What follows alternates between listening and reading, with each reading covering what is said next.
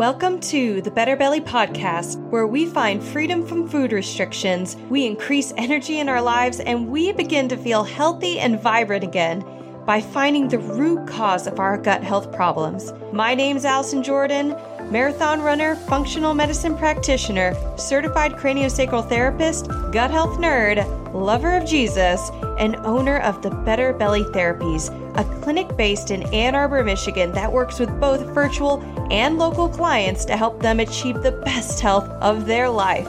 I am here to walk with you on your journey to a better belly and a better life. We're going to go beyond popping a probiotic and checking out our poop. In this show, we are going to go deep into gut transformation strategies that last for life. If you're ready to feel your best, get ready to roll. You are in the right place. You're listening to episode 1 of the Better Belly Podcast. I am so excited to be here with you guys today. I have gone through a very long journey to get here. And let's be real, if you're listening to this podcast, you probably also have had your own long journey of health and just pain and frustration and doctor appointments. And I don't even want to get into it right now. For real, I am so excited because today in episode 1, I'm going to share a bit of my story. So in this episode today, I wanted to share about my story and how I healed myself from IBS. Okay, that's a big statement, right? So let's start at the beginning. In some ways, my story started in 2015, the year after I graduated from college. But in other ways, my story starts from my childhood. I have spent my whole life being sick, sort of. In 6th grade, I was diagnosed with depression and anxiety. I did not know I had depression and anxiety because, as a kid, you have no idea what normal's supposed to be like. And so from 6th grade, I got put pretty quickly on medication and was in counseling and was trying to figure out why I saw and felt the world the way I did. I now know that there is a huge link between the gut and the brain. So when I look back and I think about my 6th grade anxiety and depression and my colic as a baby, I'm not surprised. In fact, I really see a lot of my health journey beginning to look like one continuous journey where there isn't bits and pieces that don't make sense, but they're all aligned and they're all connected. And guys, that is true. Did you know that concussions are linked to gut health? Did you know that use of antibiotics or meningitis can be linked to decreasing health in gut health? Those are just some of the few things that we're going to be going over in this podcast. But moving on to the next part in the story, I didn't realize until probably me even going through my whole history of gut health problems that really accelerated in 2015 that my whole life I'd been constipated, I had belly aches, my belly was bloated, I was a gymnast and an athlete, and so I just figured I was pretty healthy, and I didn't have a huge awareness of my abdomen and pain it shouldn't be feeling or pain it should be feeling, and I didn't think too much of it. As a baby, I had colic. And what's really interesting is that after I was starting to research the work that I was doing in gut health, there's a huge correlation of people who have IBS and who had colic as a baby. Quick note, have you had colic as a baby? That is something to consider in your health journey. When I work with clients and I am taking their health history, I really like to just ask them, did you have colic as a baby? And it's a really high correlation of people who come to me with gut health problems of any sort and who also had colic. So in some ways, my health story started from infancy. But let's not start there too early on and get ahead of ourselves. Let's start in 2015. My first sign and symptom of being sick was waking up in the night and not being able to fall back asleep. I would wake up and just stare at the ceiling and be wondering, why the heck am I awake? I also noticed that during the day, I was starting to begin to feel unnaturally sleepy. And I don't mean because I was losing sleep at night. I mean, I would wake up at 7:45 a.m. and have breakfast and be having a time where I'm journaling and writing and preparing my mind for the day. And an hour later, at 9 o'clock or 10 o'clock, I would feel sleepy again to the point that I wanted to take a nap. And I did not understand why I was feeling so tired. I remember actually going to my small group and I was reading the Bible with friends and we were taking prayer requests. And I said, guys, I am not sleeping well. I don't understand what's going on. Would you guys please pray for me? And so didn't really know what was going to happen, but a week later, I had this sudden idea and kind of noticed that I was eating cereal for breakfast every morning. And so I just remember thinking for some reason, I think my belly might be hurting after I eat breakfast. And I said, breakfast is wheat and it's dairy. And I said, well, let's just take out the dairy first. I did not come from a family that did diet restrictions. I didn't come from a mindset at all of diet restrictions. I had some friends who were maybe vegetarian growing up and in college, and that was the most that I'd ever been exposed to intentional limitations in diet other than, not taking in too much sugar, caffeine, things like that. A few months, actually, when I took off the dairy, I started sleeping through the night and all my energy came back. It was incredible. I also realized that there was a low grade chronic level of constipation and bloating that had been going on. And that also resolved pretty quickly from going off dairy. A few months later, though, in 2015, I was on a summer project and I was with my students and my nonprofit I was working with, and we were living there for a month. I was in Chicago and we were on a bus traveling, and suddenly someone made this horrible, very embarrassing comment. And they're like, oh, it smells like the sewage system in here. Man, the sewage in Chicago is so bad. And what they didn't know was that I was having, despite still being off of dairy, I had a bunch of my symptoms return. And at that point, I was having very severe bloating and very, very painful gas and also very smelly gas. I mean, it was for me this dinging moment in my life where I realized that I was sick. There was something wrong. And I remember checking all my foods that summer and looking for dairy. Like there must be some hidden dairy in the food that I'm eating. And I could not find any dairy. A couple months after that, I went on a trip to Minnesota and was staying with a group of people. Some people I knew, some people I didn't.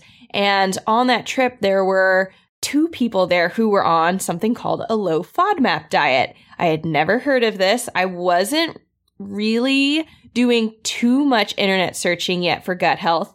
And I remember just thinking, this is fascinating. These people are thriving on their low FODMAP diet.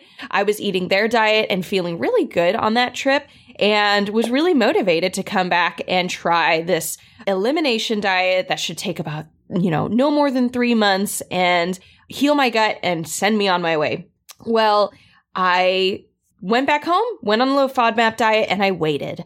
I just waited for my gut to heal. I tried various remedies. I was making my own kombucha. I was a kombucha queen. I was fermenting my own foods. I was reading blogs at this point, totally into hours and hours looking at Pinterest and asking questions and trying to find people who are on personal journeys or doctors talking about it. And it turned out that the low FODMAP diet didn't work for me.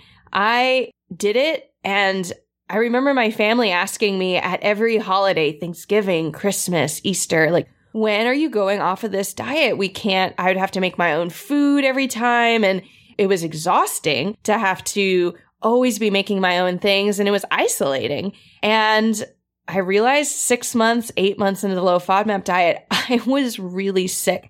I actually started losing hair, which was really grieving to me. If you look at my photos and my timeline around 2016, I had really long hair. And because of it falling out, it became more obvious that my hair was thinning. And so I cut my hair. So you can see this transformation. And I also don't have too many photos of that season either because I felt so miserable. So in 2016, about a year after all my problems started, I keeled in and I went and saw some doctors. Up until then, I'd been kind of hesitant to go and see doctors because I knew that there was a limited amount of things they could say to me. My dad is a pediatric surgeon, And I knew that a lot of times until you had racked up information, you had tracked your symptoms and you figured out what made things worse or what didn't. Sometimes doctors just didn't have enough information to be able to point to much. So I went and saw a doctor, and then, of course, I get sent to a gastroenterologist, and they do the classic colonoscopy, endoscopy, blood work.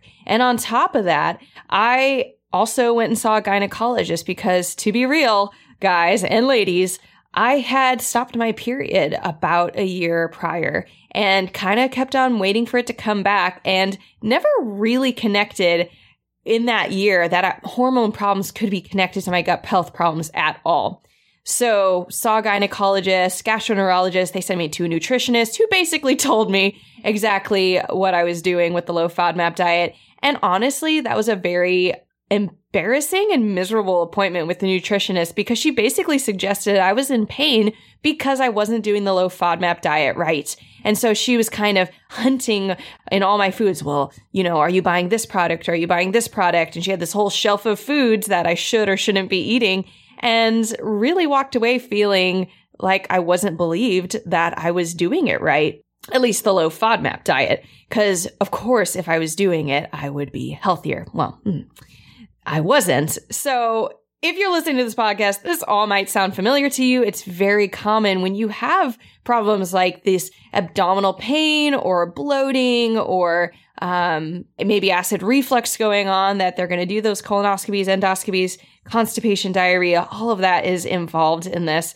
And here's the shining point of my story. My turnaround. This was so unique. And it is one of the reasons that I'm starting this podcast. It's one of the reasons that my clinic exists. It's one of the reasons that I am so passionate about not just food blaming and really getting into this mindset that we can get off of food restrictions, is because I was sent to a pelvic floor therapist. Really interesting, guys. I don't know if you are listening to this, if you've been sent to a pelvic floor therapist. I was really struggling with constipation at the time. And so they thought maybe I had some dyssynergy with my muscles, or maybe my mechanics with pooping was wrong. And so again, it was my fault that I wasn't pooping. And side note / I am now friends with this pelvic floor therapist. Shout out to my girl, Allegra. She is awesome. So I went and saw Allegra, and she did something called craniosacral therapy and visceral manipulation on me. And at the time, I really didn't care what she did. She did some, classic pelvic floor therapy, like balloon therapy and OTT. And then it ends up getting eaten by bacteria overly much. And you can either get an overgrowth of bacteria, dysbiosis. We feel really crappy. We get that bloating. And my clients, when they would do craniosacral therapy and visceral manipulation, their peristalsis increased. And so they started sleeping better and they had more energy, and they'd come back and be like, what are you doing? I love it. I even had a client with a rare autoimmune disorder called primary sclerosing cholangitis that affected her liver by damaging her bile ducts. She normally had 2 to 3 flare-ups a year. So if you're familiar with an autoimmune disorder, flare-up is like you have it your whole life and on an ongoing basis, but a flare-up's where it gets significantly worse. So it's kind of like catching the flu for them. It's just where all of a sudden their symptoms are worse and they are more likely to need to stay home, and they're going to usually be in more pain, whatever the flare-up of their autoimmune disorder is. And so her flare-ups lasted 1 to 2 weeks, she told me, typically, and she would get 2 to 3 a year just by living her average life. Well, she'd been to Mayo Clinic for treatment because her disease is so rare and it's not well researched, and there wasn't much she could do about it. And Mayo Clinic kind of said, here's what we know and here's what you can do. And it was pretty limited. She was on a somewhat limited restricted diet. She tried to rest a lot. And she also tried to exercise and do things like rock climbing, which she loved, and really proud of her, but she was still experiencing all these flare-ups. And so she came to me for a massage, like a normal massage, but being on the hunt for people with GI conditions, I was fascinated by her autoimmune disorder. And so I did some craniosacral therapy techniques on her and visceral manipulation, specifically focusing on liver, the area of her liver. And it was amazing. In the year of her working with me, she saw me once a month. She had no flare-ups.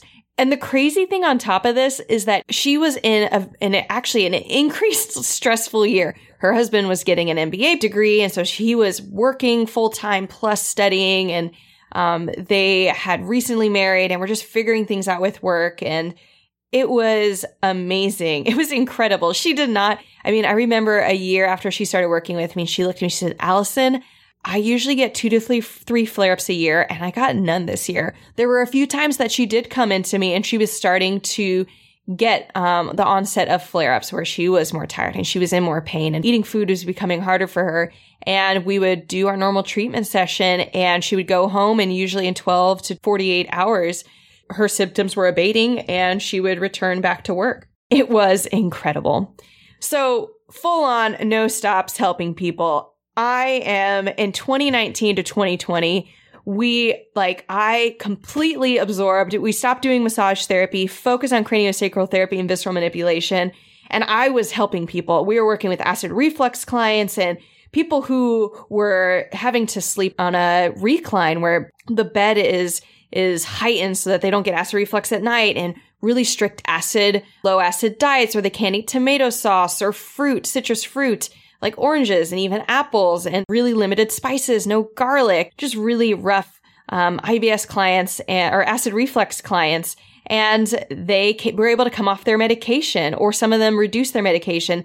I had one client who was able to sleep without her wedge, and all of them were able to increase the amount of spices they ate. One person went from not even being able to eat cocoa powder or cacao powder, which she loved, in her smoothies, and now she's able to eat cacao powder and swallow easier. I have IBS clients who their bloating reduced and their constipation decreased, or their diarrhea when they had it was also becoming just more regular bowel movements. My clients with insomnia, their sleep improved significantly. Had a client with gastroparesis come in, and pyloric sphincter dysfunction, incontinence, chronic low back pain. Yes, chronic low back pain is connected to GI health, and we'll get more into that, but there is an anatomical structure that connects the small intestines to the low back, and it can create significant low back pain, which I also struggled with in my 2 years of debilitating digestive dysfunction. Clients with headaches and migraines went away, and, I was just fascinated by these people who came in and they were yogis and they were healthy and they did exercise and they limited their diet and they limited sugar and they tried to do all the helpful things. They took probiotics and they drank kombucha and they ate fermented foods. They did all the right things. They ate fiber. They drank water. The list goes on. And they would always ask me, what probiotics should I be taking? And I just became fascinated with, okay, if we can help people by releasing soft tissue, what can we do if we help them on a biochemical level? So I became a functional diagnostic nutrition practitioner to run lab tests on my clients and assess their body. We run unique, unconventional tests to look at whole body health. We look at hormones and leaky gut. Yes, it's real. The more scientific term is intestinal permeability. We look at cortisol and gut pathogens and food sensitivities so we can heal the body of physical and biochemical stress.